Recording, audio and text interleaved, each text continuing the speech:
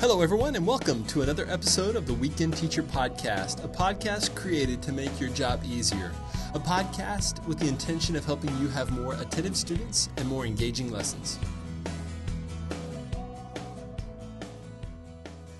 Today's teaching tip is about small groups. If you're going to put people into small groups, make sure you know why you're using this teaching strategy, and make sure your students know why they're in their groups. Be very clear about your expectations. This may mean writing out instructions for the group on paper that's given to them or projected in a place that they can refer back to. What are you asking the students to do specifically? Some students will not be able to function as a group without directions. They need guidelines to keep them on track. In addition to specific instructions, give students an estimated time for their conversation and build in some accountability about how the time is spent. You could do this by having them report back to the larger class or report back to you, the teacher, about what they did. Will there be some answer they discovered? A consensus they agreed upon? Is there a project they completed? Was something produced by the group? How will they know if they accomplished what you've set out for them to do? You can see that it may be necessary to be very specific. So here's an example of an effective small group assignment. First, every group member should share a childhood memory of celebration. Second, once every group member has shared a childhood memory of celebration, list some of the important elements of a good celebration. These things will be written on the board when we come back together as a larger group. And third, you will have 10 minutes to complete these two tasks. This makes it clear that the teacher expects students to take turns sharing their childhood story with the group. This should be followed by a group conversation in which they create a list that they will write on a board. Notice also that there was a length of time for the group work. In addition to these clearly communicated expectations, you could go a step further by assigning specific roles to group members. Here are some ideas for roles that different people in groups could have. First, the leader.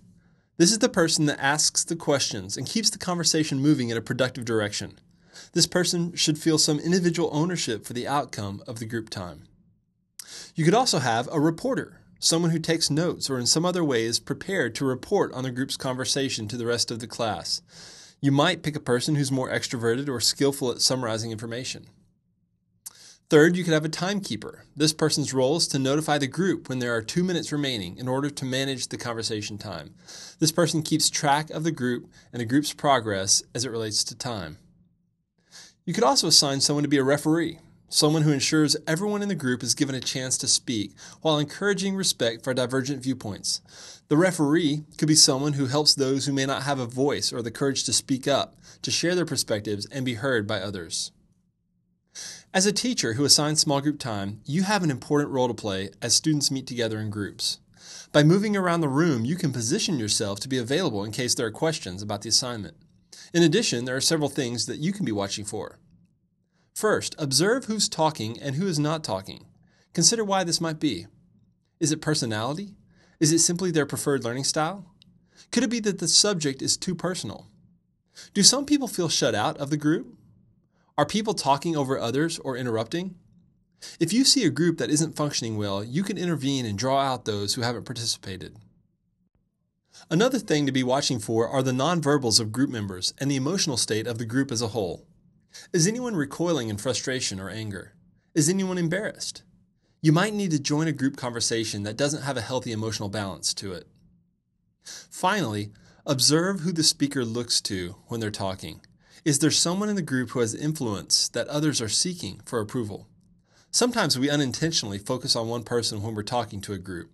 It seems as though effective groups include everyone in the conversation so that no one person is the sole focus of the group's communication. The great risk of small groups, especially those focused on discussion, is that the time spent will be full of shared ignorance or groupthink.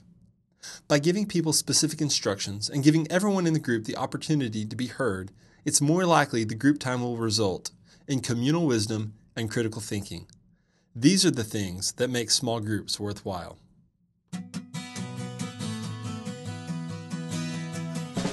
I'm Dr. Houston Heflin.